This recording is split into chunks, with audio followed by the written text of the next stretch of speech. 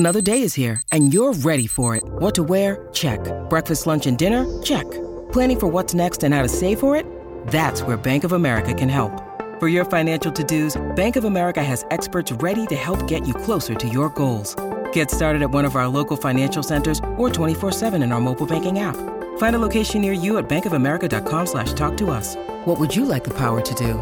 Mobile banking requires downloading the app and is only available for select devices. Message and data rates may apply. Bank of America N.A., member FDIC. Today on Something You Should Know, how doing a small act of kindness for someone else can be the best gift you ever receive this Christmas. Also, if you want to achieve a goal or make your New Year's resolution stick, you need to understand something. The moment you can accept that the way your life is now is actually good, now there's the possibility of change. But as long as you're sure that your life isn't good now and it will be better later, it's not likely that you're ever going to make the changes. Then, what you need to know if you have a laser pointer in your house or office, and a fascinating look at some of your favorite Christmas songs. After White Christmas, there was a deluge of Christmas songs, and part of the reason was because White Christmas was so popular, and it made a lot of money. It was popular in 1942, and it would return to the charts every year. All this today on Something You Should Know. If you have to hire someone, what's the best way? Referrals? Well, maybe that could work. But just because somebody knows somebody who knows you doesn't necessarily mean they're qualified. Or you could pull out that file of random resumes that came in during the last 6 months. Maybe there's somebody in there. Maybe. Now, if you're hiring, you need Indeed. Indeed is your matching and hiring platform with over 350 million global monthly visitors, according to Indeed data, and a matching engine that helps you find quality candidates fast. As a business owner, I've found that hiring the right people, well, there's just nothing more important. Don't leave it to chance or a referral or a random resume. Use Indeed. In the minute I've been talking to you, 23 hires were made on Indeed, according to Indeed data worldwide. Indeed's matching engine is constantly learning from your preferences. So the more you use Indeed, the better it gets. And listeners of this show will get a $75 sponsored job credit to get your jobs more visibility at Indeed.com/something. Just go to Indeed.com/something right now and support this show by saying you heard about Indeed on Something You Should Know. Indeed.com/something. Terms and conditions apply. Need to hire? Oh, you need Indeed. Something you should know. Fascinating intel, the world's top experts, and practical advice you can use in your life. Today, Something You Should Know with Mike Carruthers. Every year, the gym where I go to work out hangs up these little angels, these little paper angels all over the gym. They're everywhere. And each angel represents a child, an underprivileged child whose name is on it, along with their age and their various clothes sizes and the toys they want for Christmas. And the hope is that people who go to that gym to work out will pick up one or two of these angels and buy those kids some presents. And as I like to do, I grabbed a few of those angels, and my wife and I went out and bought them some gifts.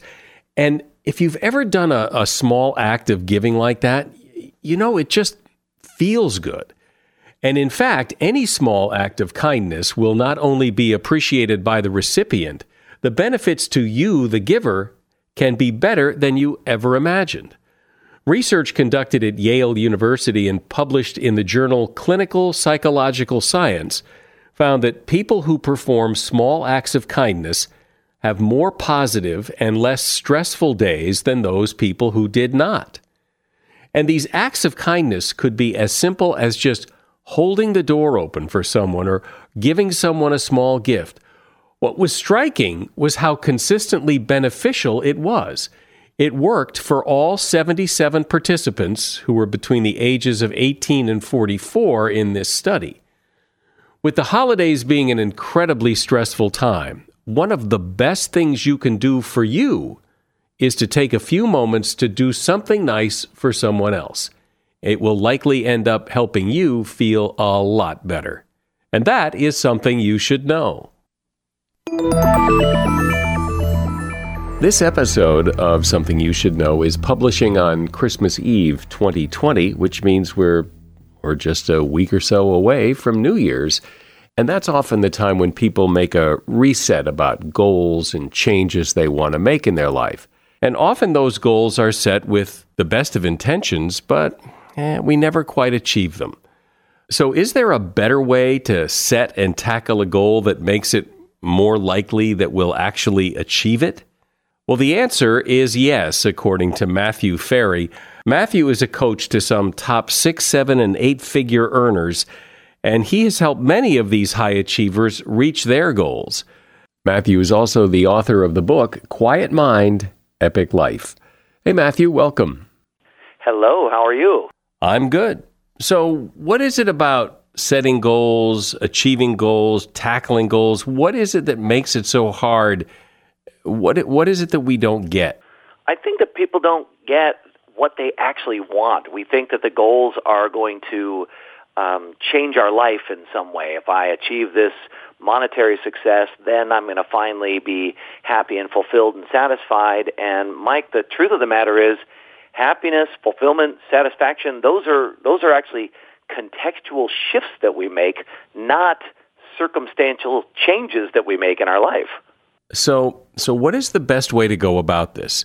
Say you have a goal, something you want to accomplish, you sit down and you do what to frame this goal to make it more likely to happen?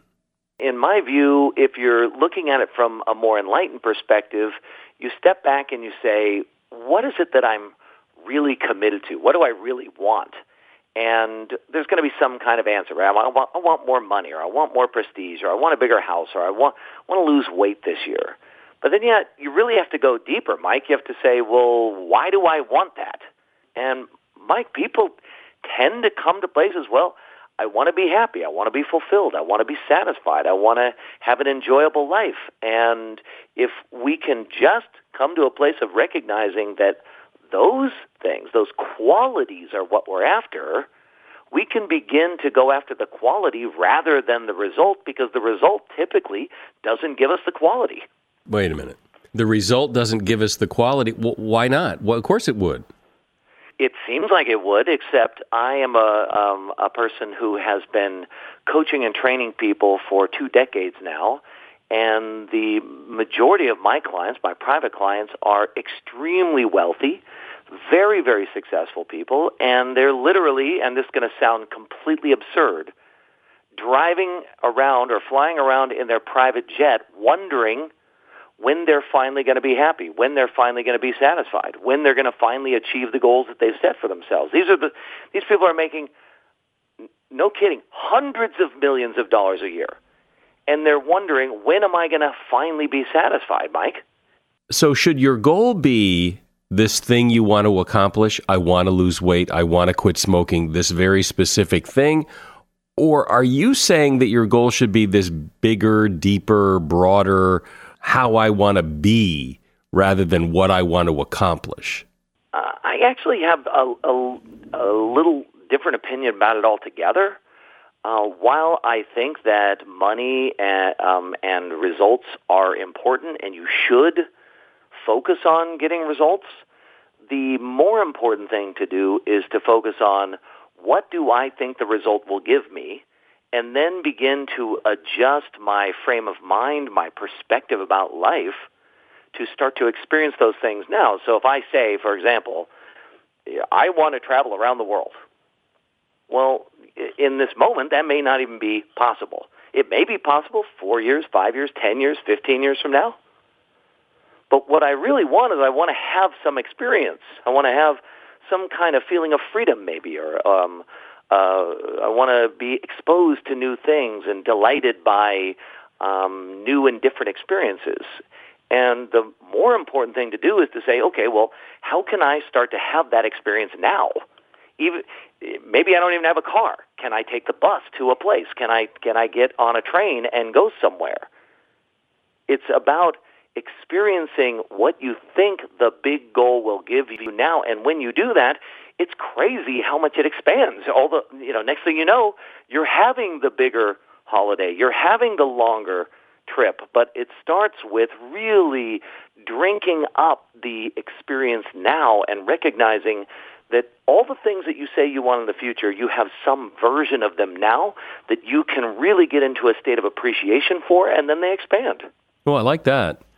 I like that idea a lot because I think people put a goal in their head of that's something I'll get later, and then, of course, a million things get in the way, and that never happens, which is why, people set the same goals every year. And with, New Year's coming up, it's going to be the quit smoking, lose weight, make more money, pay off my credit cards. Same goal as last year, but it just hasn't happened yet. Yeah, and we keep setting some version of the same goal because we haven't taken the time to understand what is it that I'm actually trying to experience. When I pay off my credit cards, what am I really trying to experience there? What is the feeling, the sensation that I'm trying to have once I am in a place of credit card debt-free? And once I can identify that feeling, I can find that feeling in my life. And I can have that experience in my life, even if it's the smallest version of it. And the more I have it, the more effortless it is for me to take the actions of paying off my credit cards that I may have been resisting in the past. Why do I keep setting the same version over and over and over? Because I resist the thing. I don't actually take the action. And I don't take the action because I'm not in a state of mental, emotional, spiritual alignment. And getting into that alignment is critical. How do you do that? You do that by exactly the way that we've been talking about. So you're going to literally ask yourself, well, what's important to me about this? I want to lose 10 pounds this year. Great. What's important about that? And it might be, I want to fit my clothes better. Outstanding. What's important about fitting in your clothes better? Why do you want to do that? Well, I want to look good. Okay, great. You want to look good. So you want to look good. You want to fit in your clothes better. Ultimately, what will all of this do for you? Well, it's just going to make me feel better about myself. Ha! Okay. Just so you know, once you are skinny and you're feeling better in your clothes, it doesn't necessarily mean that you're going to have a transformation in your self-image. The transformation in the self-image is an inner game. That's something that you can work on now. And the crazy thing is, when you start to work on your inner game now, when you begin to shift the context about what it means to be beautiful or to be valued or appreciated, when you begin to recognize that all of those standards are arbitrary standards that the drunk monkey in your head made up, when you recognize that, you can begin to feel good about yourself now. And when you do that, you tend to put better things in your mouth, and you tend to move the body. And all of a sudden, the body shifts into the look that you were hoping to get. It's literally the opposite approach. Well, because you're not postponing anything. You're saying, well, let's start enjoying the results now, and that provides the fuel to keep the effort going. It's so difficult to keep the effort going when I'm perpetually feeling like I'm not there yet. And the idea of being there or not being there really is just the framework or the contextualization. And your life isn't anything until you call it something. The reality you're living is just the words you're using to describe it. And that may sound like airy or something, but it really is that way.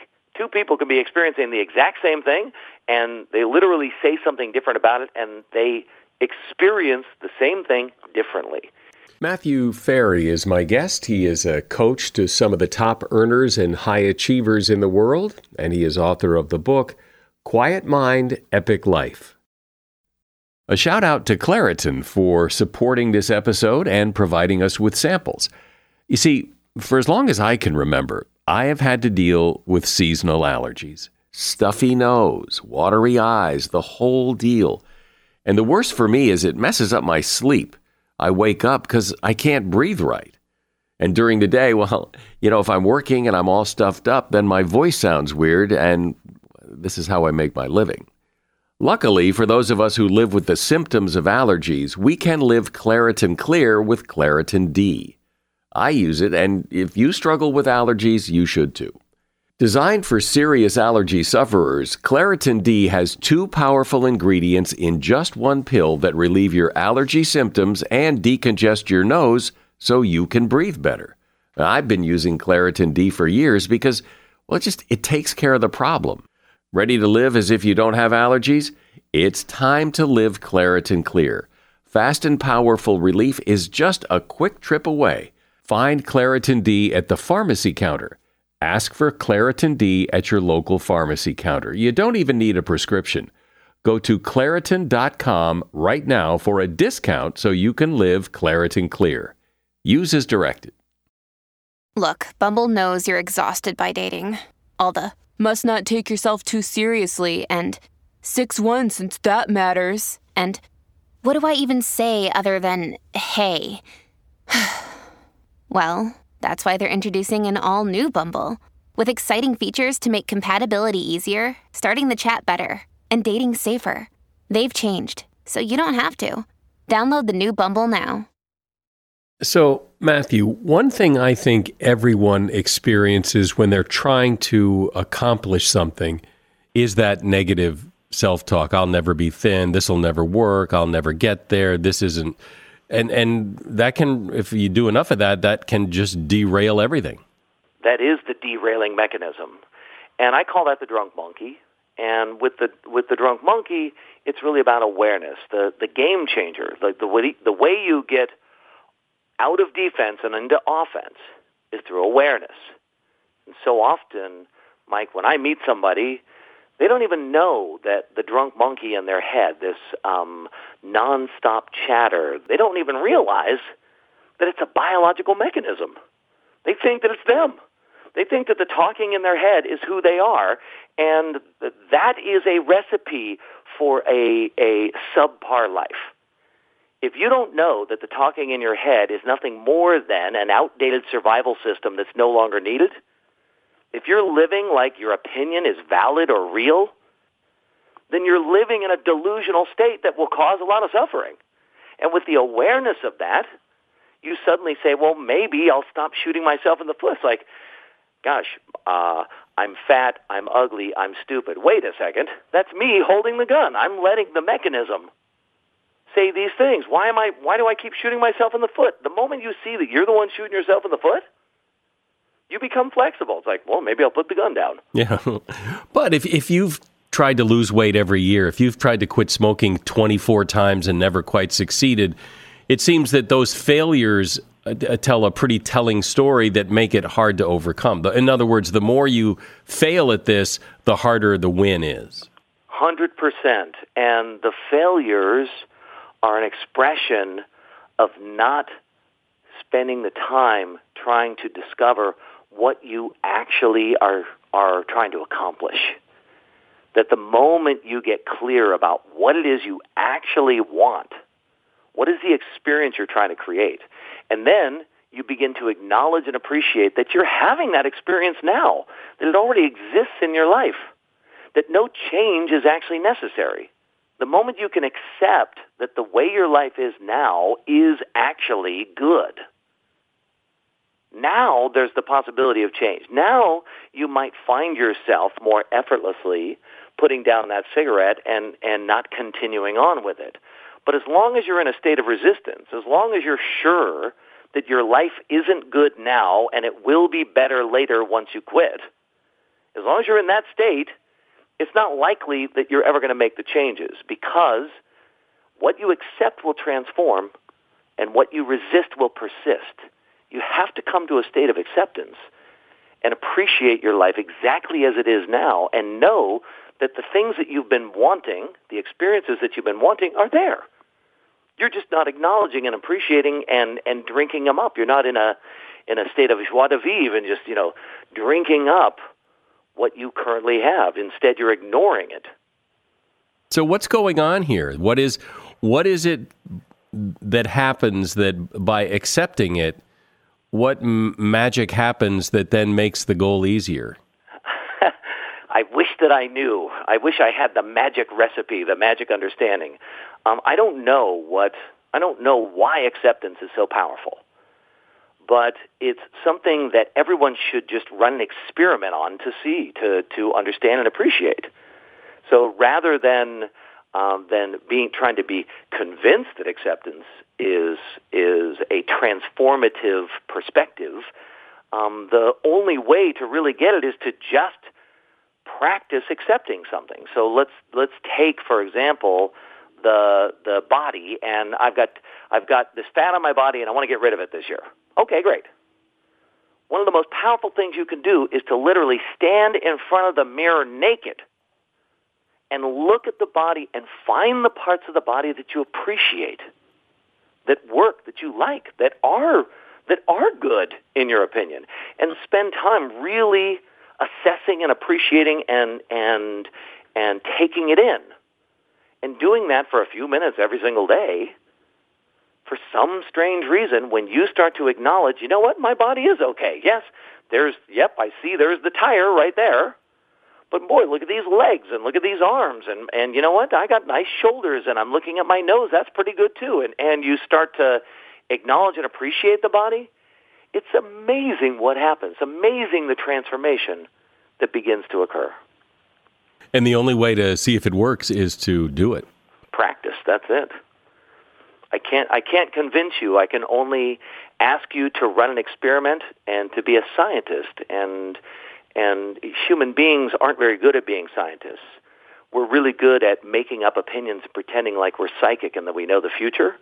And nothing could be further from the truth. We aren't psychic. We don't know the future. We don't know what's going to happen. And it's a survival system that makes us pretend that we do. And you have to catch that survival system, which I call the drunk monkey. And you have to say, drunk monkey, you're not psychic. You don't know if it'll work. We're just going to try it.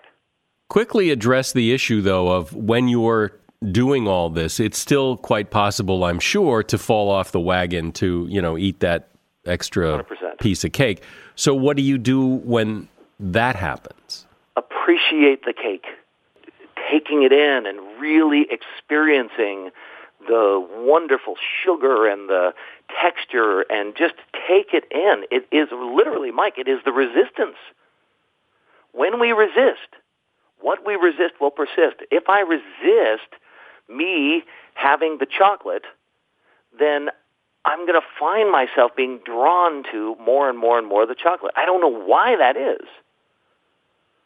But when you just take the chocolate in, accept it and appreciate it, then all of a sudden it doesn't have you. It's not like you are, now it's a guilty pleasure. Oh my God, I'm eating the chocolate and I'm wrong and I'm bad and I'm stupid and I always do this and I always fail. That's what comes in when you don't go into a state of appreciation. When you go into appreciation, you're like, man, it's good to be alive. I love these taste buds that I have in my mouth, and this chocolate is just so incredible. When I go into that state and I don't make myself wrong and I don't beat myself up, I have such an easier time easing myself back into the food or eating plan that I want to be on. Yeah. Well, it is interesting to hear you talk, and when you think about it, the way people approach a goal, something they want to accomplish, by setting it up as this is something that's going to be really hard, this is why I'm calling it this goal, and this is going to be difficult, and I might you're just setting yourself up to fail. You really are setting yourself up to fail if you think that the goal itself is going to change your life. What will change your life is your perspective about your life. So if you can shift your perspective now, then you might want to achieve the goal, you might not want to achieve the goal, but now it becomes an optional thing rather than a conditional thing. If I achieve the goal, then my life is good. If I don't achieve the goal, then my life continues to be bad. Right, that's a tough way to live. That's a tough way to live, and I will tell you that that's how most people live accidentally. That's a mental framework that naturally gets created over time as we're raised in our society. Well, it's such an interesting way to approach a goal, and it seems like, it seems right. that rather than approach a goal as something to achieve that will bring you happiness later, find a way to start living it now and watch it grow. And I like it. Thank you, Matthew. Matthew Ferry has been my guest. He is a coach to some of the top 6, 7, and 8-figure earners, and he's author of the book, Quiet Mind, Epic Life. There's a link to his book at Amazon in the show notes. Thanks, Matthew. When you need mealtime inspiration, it's worth shopping Kroger, where you'll find over 30,000 mouth-watering choices that excite your inner foodie. And no matter what tasty choice you make, you'll enjoy our everyday low prices, plus extra ways to save, like digital coupons worth over $600 each week. You can also save up to $1 off per gallon at the pump with fuel points. More savings and more inspiring flavors make shopping Kroger worth it every time. Kroger, fresh for everyone. Fuel restrictions apply. As a listener to Something You Should Know, I can only assume that you are someone who likes to learn about new and interesting things and bring more knowledge to work for you in your everyday life. I mean, that's kind of what Something You Should Know is all about. And so I want to invite you to listen to another podcast called TED Talks Daily. Now, you know about TED Talks, right? Many of the guests on Something You Should Know have done TED Talks. Well, you see, TED Talks Daily is a podcast that brings you a new TED Talk every weekday in less than 15 minutes. Join host Elise Hu. She goes beyond the headlines, so you can hear about the big ideas shaping our future. Learn about things like sustainable fashion, embracing your entrepreneurial spirit, the future of robotics, and so much more. Like I said, if you like this podcast, Something You Should Know, I'm pretty sure you're going to like TED Talks Daily. And you get TED Talks Daily wherever you get your podcasts. It's hard to go anywhere this time of year and not hear Christmas music. You've probably noticed that in the last several years, a lot of radio stations have started to play Christmas music wall to wall. That's all they play, starting right after Thanksgiving and going right through the new year. And the reason they do that every year is as soon as they start playing wall-to-wall Christmas music, the ratings for those radio stations go through the roof. People love Christmas music. But interestingly, it tends to be the same songs year after year. There aren't a lot of new Christmas songs, and mostly those songs that we love come from the 1940s, 50s, and 60s. Well, why is that? Ronald Langford is a music lover and scholar, and like many others, likes Christmas songs.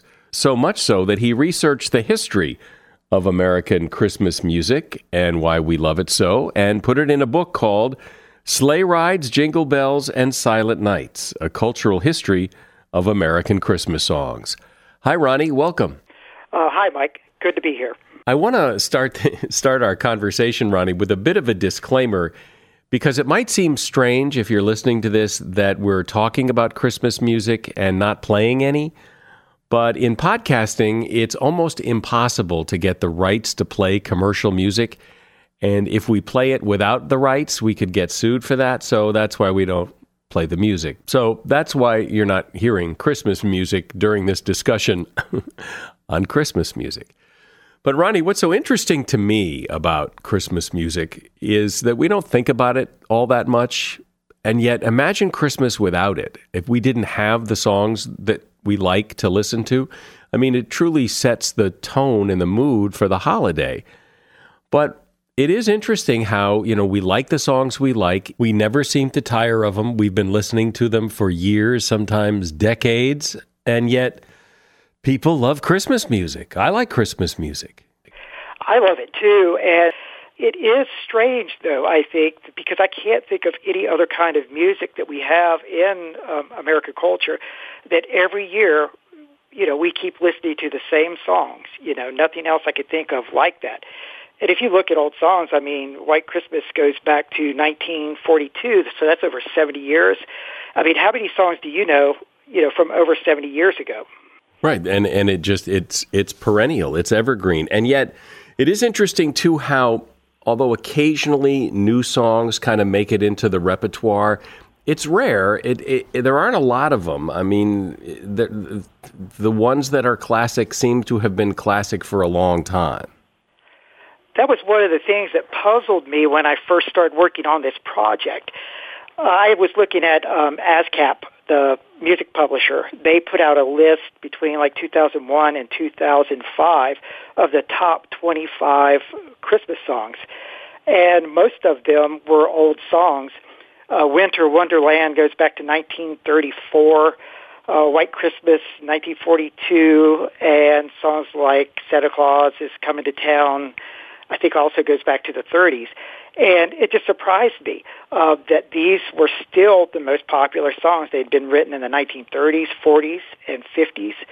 And even some of the versions that were most popular by Bing Crosby, Gene Autry, Nat King Cole were still by the original artist. And I found that fascinating. But every once in a while, a new song does come in, like the Eagles' Please Come Home for Christmas, or Paul McCartney's Wonderful Christmas Time, or John and Yoko's Christmas song that they did. Every once in a while, a song creeps in, and yet what is it about those songs that we all kind of collectively say, all right, well, we'll let that one in. Well, no other ones, but we'll let that one in. That was a puzzle to me also.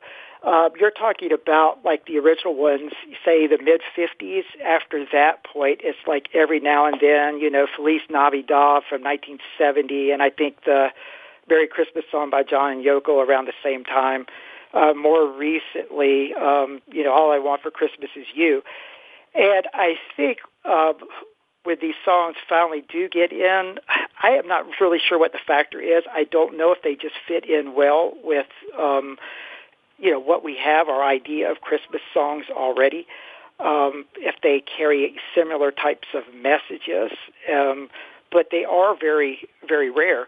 When I was growing up and listening to classic rock, there were a number of songs. I think the Kinks had a song about Father Christmas. But some of these songs, too, now, like, there's a lot of people making a lot of Christmas music, and so they may get out there, but a lot of them are only being listened to, say, by people that like country or people that like easy jazz. And so, but they don't, saturate the culture as often like the older ones do. So talk about some of the specific songs that you looked at and what you found out and enlighten us. Why had a song like White Christmas, why did it become so popular? There were a couple of songs like that in the 30s, but not a lot. After White Christmas, there was a deluge of Christmas songs, and part of the reason was because White Christmas was so popular, and it made a lot of money. It was popular in 1942, and then for the next probably half a dozen years, it would return to the charts every year. So I wanted to know, why did people love that song so much? It's a great song, but still it was reaching something deep in the American psyche to be that popular. And what I finally came upon was, you can look at other songs from that era, I'll Be Home for Christmas, which I think was done in 1943, and these are very nostalgic songs. And if you look at the time period, this is World War II is going on. And so you've got millions of Americans that are serving Africa, Europe, all over the place. And they are a long ways from home. Some of them are a long ways from home for the first time. So you can imagine the emotional resonance that they would have felt. Bing Crosby says when he performed for Troops White Christmas, these battle-hardened men would just like break down. It was the World War II era that seems to be the fertile breeding ground for so many Christmas songs, the 30s, 40s, and 50s. That's where they seem to all come from. Yeah, and that's when, in a way, you have sort of that classic American song. Of course, Irving Berlin wrote White Christmas, and he wrote a lot of other classic songs. But yes, after White Christmas, I think everybody wanted to write their own White Christmas, and they ended up writing, a number of classics. You have, again, I'll Be Home for Christmas, Nat King Cole's The Christmas Song. And I think that, again, with World War II, they were capturing a certain feeling. And then later, I think people still liked these songs. We still liked them. but Christmas songs adapted to changes in American culture. After World War II, the economy picked up, everybody came home, and you start living in the late 40s and 50s, this kind of what we look back at as kind of a golden age, American family. People are making better money. And at that point, you start seeing another kind of Christmas songs like, Santa Claus is Coming to Town, or Gene Autry singing Here Comes Santa Claus, and in 1949, Rudolph the Red-Nosed Reindeer. And so you have, I think, compared to the earlier songs, very upbeat, happy songs. They're children's songs for the most part, and they're really about getting a lot of stuff for Christmas. Right. And so you're saying that a lot of those songs were like basically people saying, well, look at White Christmas, how great that was. Let's see if we can do that too. Well, right. The old think, if you go back to the 30s, the old think was sheet music is what we're really trying to sell here. And so everybody just wanted to get their sheet music in the store. But Christmas, if we look at the timeline for Christmas, it looks a little different to us today. At the time, Christmas, nobody really started until after Thanksgiving. And so you would not be hearing, Christmas songs the day after, Halloween or anything like that. And so the idea was, if you write a Christmas song in the 30s, that you're just going to get the sheet music in the stores. Maybe it gets played on the radio, but it's only going to be for a very short duration. They didn't realize that Christmas music would keep coming back year after year and being popular. And so in 1942, after White Christmas was so big, everybody was like, wow, we could have this song that just keeps generating money. What's your favorite Christmas song? If I had to name one, it would be Blue Christmas. And that became a hit in 1949 for Ernest Tubb. Unlike some of these other songs we're talking about, White Christmas or, say, Rudolph, this is a kind of a downbeat song. The guy in the song, he's been left by his significant other for Christmas. And it reminds us, I think, that, there are people that aren't happy at Christmas time. There are people that are alone, and it's a difficult time to be alone. If I had to name, though, my favorite version of Blue Christmas is by Elvis. And he released an album in 1957. And this version of Blue Christmas is nothing like the one that Ernest Tubb did in 1949. It's basically a rock and roll song. And you could even say it's kind of risque, the way he handles it. There's a bizarre, if you listen to Blue Christmas, there's this bizarre backing vocal. And I cannot remember the woman who did the backing vocal, but I do remember reading she was about 8 months pregnant at the time, and Elvis had told her to do this kind of strange vocalese in the background. And she thought it was weird, but she said, well, if Elvis asks you to do something, what can you do? And so she just followed suit, and then everybody liked it. And so I think it's a great version. Well, it is interesting when you look at a catalog of Christmas songs. If you listen to the radio for a half an hour to one of those stations that plays nothing but, it's kind of eclectic. You've got, The Little Drummer Boy by the Harry Simeon Chorale, and then you've got Blue Christmas by Elvis, and then even that kind of incidental piano music from Snoopy and Peanuts. It's all Christmas, but it's all so different. Yeah, it's strange because usually when you think of a genre, you think country, jazz, pop, but it's almost like Christmas music is a genre, but it doesn't work like other genres. And I think it's fascinating, too, that you could take a song like Blue Christmas, and you could go from being a country song to a rock song to a pop song. So these songs have been very malleable, too, in who decided to record them and, which category they would work for. But you're exactly right. I mean, if you listen to Christmas, it's almost like, free-form radio or something. Well, and two, especially in the 60s and the 70s and in country music in particular, perhaps, as well as pop music, every popular artist seemed to have recorded a Christmas album. And yet, few of them ever had much in the way of staying power. But, I think I can think of a couple of artists that, recorded a couple of Christmas albums, but nothing ever stuck. Right.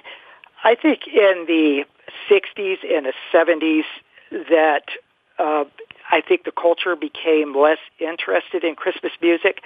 American Family was changing a lot. That ideal we looked to in the 50s, by 1960, the divorce rate was going up. I think with Kennedy's death in 63, and then a lot of the turmoil of the 60s and early 70s, that it caused, people to rethink, Americans to rethink their own culture. And I think when we look at these songs, if we look at one theme that's consistent in the American Christmas song, I think it's about family and home and wanting that perfect family and that perfect home experience. And I think Americans for that time period in the 60s and 70s were having a more difficult time buying that vision. By the time we get to the 80s, I think, though, there's a resurgence and people want that again. And you can, you can argue whether or not we've been able to recreate that in our culture, but I think that's what people want. We want chestnuts roasting on an open fire.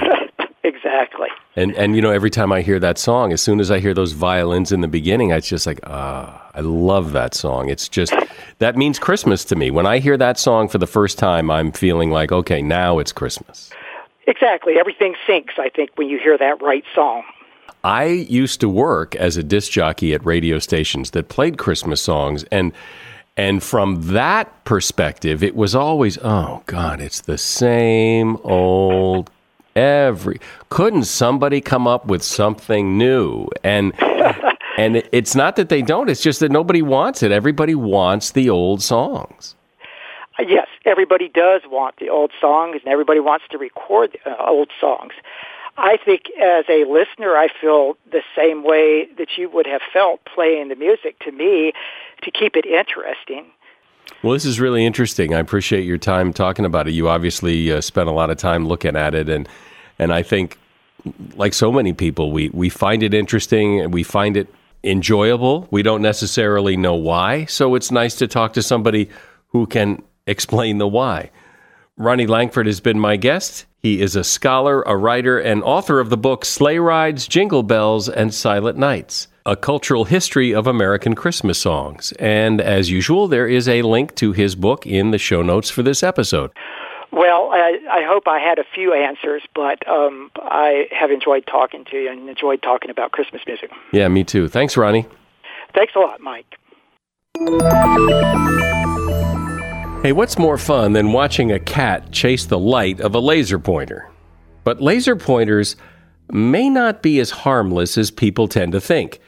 A bus driver in Germany reportedly suffered permanent eye damage after a child's toy laser ricocheted off his rear view mirror and hit him directly in the eye. Now, although this is the first time a toy laser has ever been reported to cause bodily harm, doctors have suggested that it may be time to take these items out of children's hands. But now, wait a minute. There are a lot of toy lasers out there, many of which have been pointed right at people's eyes and nothing ever happened. In fact, there's even an urban legend about a student pointing a laser at a teacher, and that caused her permanent eye damage. But that turned out to be completely false. So what's going on here? Well, humans have a blink reflex. You know that when somebody shines a light into your eyes, you blink or close your eyes.